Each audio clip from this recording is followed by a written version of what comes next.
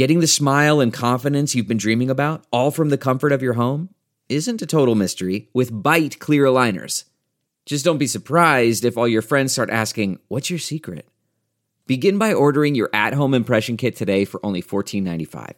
Bite clear aligners are doctor-directed and delivered to your door. Treatment costs thousands less than braces, plus they offer flexible financing, accept eligible insurance, and you can pay with your HSA FSA. Get 80% off your impression kit when you use code WONDERY at Byte.com. That's BYTE.com. Start your confidence journey today with Byte. Thanks for joining us for this special edition of Take Two. Joining me today is U.S. Senate candidate Isom. Thanks so much for being here. I'm so happy to be here. Before we get deep diving into some of the topics of the day, for people who don't know a lot about you or what you were doing before you decided to run for Senate, where did you get to this point? I know that you worked for Governor Herbert at some point, but how long in coming has this possibility of running for Senate been for you in your mind? It hadn't been long before I filed.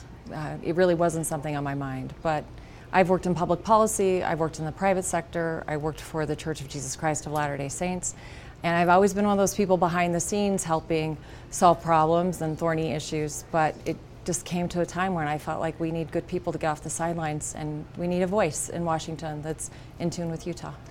So you're getting into a race, which a lot of people would say is slightly insane, but we've got several good candidates in this race. Beating an incumbent is not an easy thing to do. Senator Mike Lee, Senator Romney, they're both polarizing figures. You're running to unseat a sitting senator, which is not an easy task. Yeah.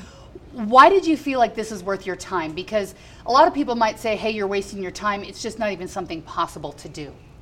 You know, when I got into the race, I got in the race as a response to 3 women who called me January 4th, 5th, and 6th and said, I think you should challenge Mike Lee. I'm a spiritual person. By day 3, I'm thinking, what's going on here? And I watched the Capitol under attack. And that day, a lot of people felt unseen and unheard across the political spectrum. I've heard it throughout the state. And I feel like we need a voice that understands Utah, that's more effective for the things Utah cares about. And it's not just about passing bills or voting on bills, it's also about carrying the water for the things that matter most to Utah. And when it comes to his pass rate, he's 15% as effective as Senator Hatch. And when it comes to carrying the water on Utah's issues, he's often telling local governments he won't help them. And I find that unacceptable. We deserve a voice that's effective. So how would you do things differently? A lot of times Republicans running against Republicans or Democrats against Democrats say they would do it very differently. You look at Senator Romney and Senator Lee, and I think people think of them as being vastly different on the spectrum as Republicans. But when you look at their voting records, they vote 85% of the time. Like just most Republicans, they vote on those same issues, and then it's that small percentages where they differ. How would you be different than Senator Mike Lee votes? Yeah, when you mention their voting records, I think it's important people take a good hard look. If you follow Nate Silver and 538, he's an analyst, their voting records are 2% different, and Mitt Romney voted with Donald Trump more often than Mike Lee voted with Donald Trump. They're not that different. It is those outlier votes, and that's probably where I differ with Mike the most. The Violence Against Women Act, the 9/11 First Responders Bill, the reauthorization for ALS funding, and then there's the Japanese internment memorial recently. Those outlier bills give Utah kind of a black eye, and I think make us look a little weird and out of touch. Those are the places I differ most. How would you make it right with the people of Utah? Because I think a lot of times if you were to ask Senator Lee, he would say that those votes are because they're attached to a larger bill where there's a lot more money being spent or something else that isn't going along with it. And so he's trying to make sure that the spending, he says, doesn't go up significantly, but it's attached to something that's important, it's emotional, and people care about. So how do you fix that? Do you just keep letting the numbers rise and rise with what we're spending, or vote on that one issue that people care about and there's a lot of heart behind? I think it sends the wrong message at the wrong time to be the one nay vote. If you want to make a difference on the budget, on the debt, then put mechanisms in place that reduce the debt and reduce spending overall. He ran on the promise of a balanced budget amendment, a term limit amendment. Those things haven't happened. So mechanisms need to be put in place that are durable. And you find another opportunity to make the point about the budget. You don't send the message to first responders that we don't have your back. I think it's the wrong message at the wrong time. What mechanism in your mind would work where you could actually get Republicans and Democrats on the same side saying, okay, let's have a balanced budget and let's move forward? Because it seems like there's been a lot of talk about it for a long time. Senator Hatch tried to make it happen, and it hasn't happened. Because I feel like it's too much at one time. We actually need a long-term spending plan. When you overspend on your household budget and you want to pay down credit cards, you pay them down incrementally and you just start paying on debt. It's an austerity program, essentially. We do it to third world countries when their debt exceeds their value. So it's time. We've indulged ourselves, and I say we've been spending like drunken Republicans for the last 10 to 20 years, and it's time to make the hard calls. So I'd like to see us reduce spending overall 5% each year over time till we get back down to where we need to be. It's a long-term commitment. It's not going to be a magic silver bullet or a switch we flip. It's a long-term conversation as well. Inflation, when I talk to people, seems to be one of the biggest things on their mind. We all feel it when you're going to the grocery store or the pump. So much. Is that 5% incremental how you would solve the inflation problems, or is there a different way to go about that because it's more immediate? Well, I think we first stop printing money. We talk about monetary policy. The thing I fear most is when government starts messing with the dials, we tend to turn them too far, like the third round of stimulus money that went out. Didn't need to go. So I think it's a matter of responsibility over time.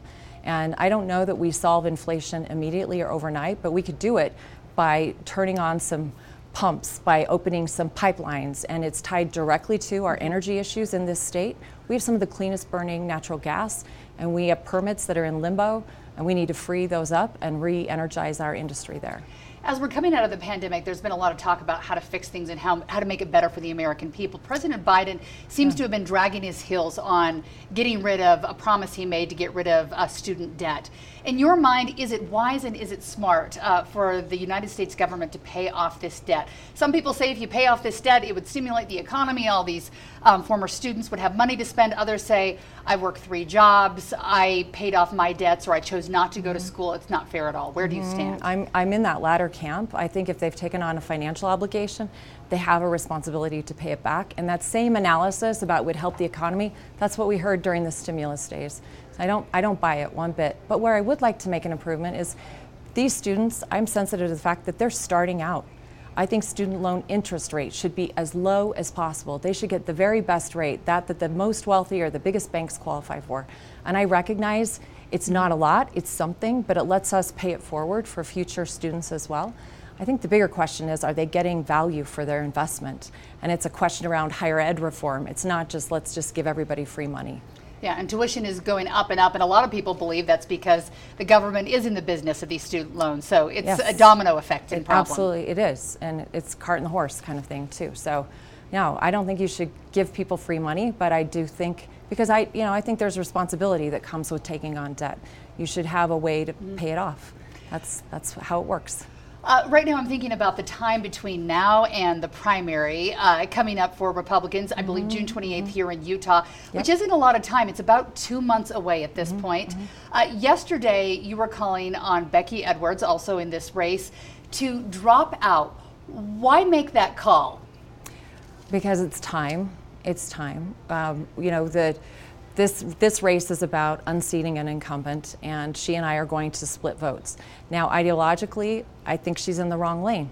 The numbers just aren't there. We know who shows up in a midterm primary in an off year, and they're mainstream Utah conservative voters, and that's my message, is to the heart of the Republican Party, to come home to the party, to refocus on our core principles.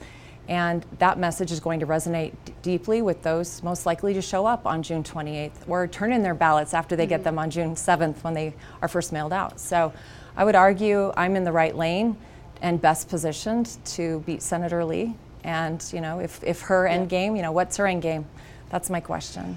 She said essentially the same thing, I think, back to you on social media, a little bit of a chat going on. But if people don't follow the numbers, when Republicans met and voted at the state convention, 70% of the delegates voted for Senator Mike Lee.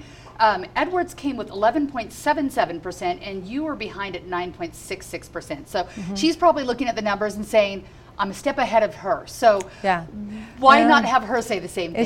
It's just barely. I mean, in my mind, that's practically the same performance at convention.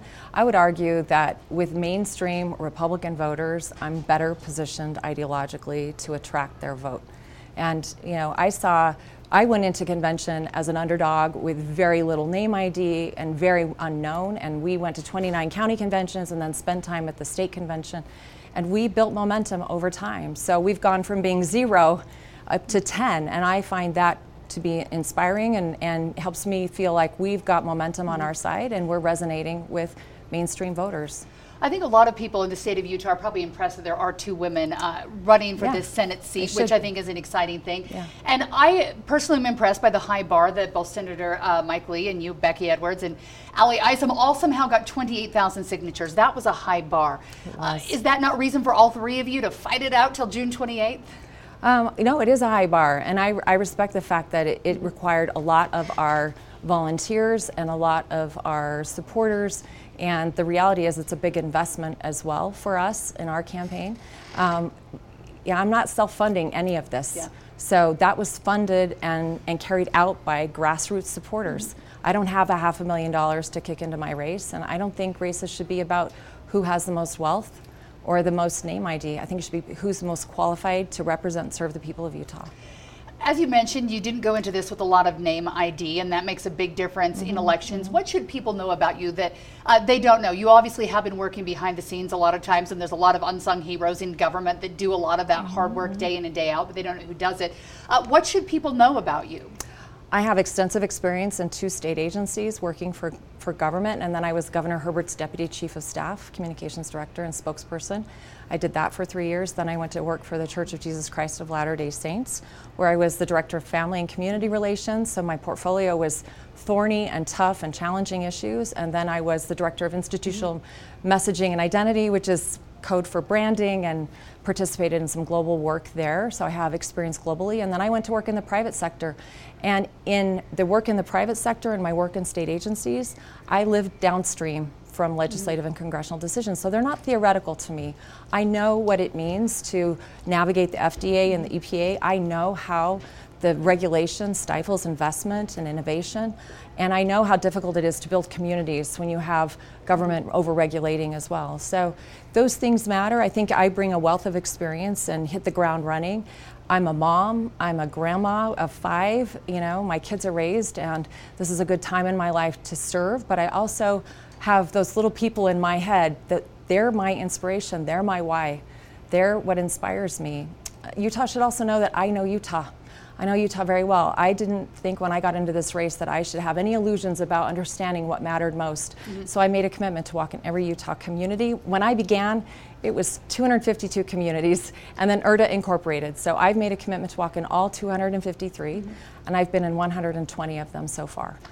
Any surprises you've learned along the way when you're in some of these communities that you may not have gone to otherwise, where you heard issues that maybe weren't on the forefront of your mind? Well, I not only know now to pronounce it as Paraguna, but I know very well that they don't have an affordable housing challenge down there like most of the Wasatch Back and Wasatch Front have.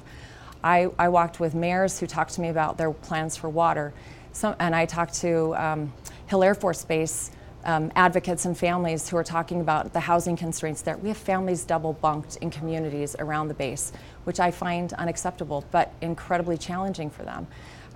For me now, Utah's issues have a face. Val in Lavercan has buried 2 boys who died by suicide due to drug overdoses. And Jaker's mom in Enterprise, who has to raise the price of her alfalfa because of the price of diesel. And she wants the same quality of life for her little 6-year-old. I met people in northern Utah who are dealing with drought, and the Westons, they deal with large cattle operations, and we talked about drought relief for American farmers. So for me now, Utah's issues have a face, and I clearly know what's in the heart and minds of Utah. And Mike Lee might out fundraise me, but he won't out Utah me. Utah certainly has diverse issues and problems. You mentioned housing, where it seems like a lot of young kids who are graduating college or getting married feel like they're never going to be able to get into homes. Right. At the same time, we have immigrants coming to our state. Recently, we're talking about bringing in some of the Afghani families after our exit from Afghanistan and now Ukraine. I understand that you have a Ukrainian family living with you. Tell me a little bit about how that happened. Well, our son served a mission for our faith in Ukraine a few years ago, and we visited so many humble, good people and said, if you're ever in America, come visit us. And on February 14th, Valentine's Day, my husband and son went to California to pick up a family that had found their way to California from Ukraine. They'd seen Putin's military build up. They have 3 little kids, and they worried for the future for those little ones. So they're at our home. We said we have plenty of space. It's ridiculous that you're paying $3,000 a month in rent when their life savings is so constrained as it is. And we said, you know, we're empty nesters. We have extra bathrooms and bedrooms and blankets and pillows. You know, I'm running a Senate campaign, so I kind of said, well, there's the couch and the chairs and the fridge, and I'll try to keep the fridge full, and here's how the stove works. And they're in our home. So they're like family. Every day they're checking in with their own family to make sure they're still alive. And it makes me grateful for my own freedoms and opportunities here. And their children are young, right? They're very young. They're very young. They have a toddler, an elementary school age, and a junior high. So 2, 7, and 12. And this is a big adjustment. You know, their hometown was set aflame and demolished and bombed out. And, you know, my heart just aches for them. So they have, where are they from? They're from Zhytomyr in Ukraine. And there's not much left there. No, I mean, the imagery of their city on fire and the maternity hospital where 2 of their children were born was ransacked and you know, destroyed, and there's nothing to go home to for them. And is there hope to go back eventually, or are they going to make Utah their home? You know, I don't know yet. I think it's probably early. I think they're hoping to stay here and provide their children with opportunities they won't have. Ukraine will be decades rebuilding. It will be decades for them. And you're hoping that Utah gets more families like this, or hard to say at this point? Oh my gosh, they're amazing people. I do hope they come because they have a can-do spirit and appreciation for our freedoms and the education system and the things we have here in terms of opportunity to thrive. So I hope they stay, and I hope others like them come. They're so eager to work. You know, we have college degrees and speak English, and it's interesting to help them try to navigate the immigration system as they file for asylum. You know, it's difficult work. Yes, there's no case number to track what's happening to them. So we've been doing our best, but some good people in the community have stepped up to help us. You know, they've got some legal support now, and we're just finding our way forward one day at a time. But it's like there's light in the house again with these little ones, but they're like family to us. It doesn't feel awkward or burdensome in any way. It's just beauty and light and inspiring, and it grounds me every day to know, why am I doing this? Sounds like an amazing opportunity. Yeah. So for people in the next couple of weeks who are doing their homework before those ballots arrive, where can they find more information if they're interested? My website is Ally for Utah, so it's ALLY, like ally for Utah.com, and there they can find more information about us. We'd love to volunteer, and if you can't water your lawn this year, you want a splash of red, an Ally Isom sign looks pretty great too. So, fantastic. Well, thank you so much for joining us this week. We will continue talking to candidates on this Take Two podcast. Thanks for being with us, and we'll talk to you soon.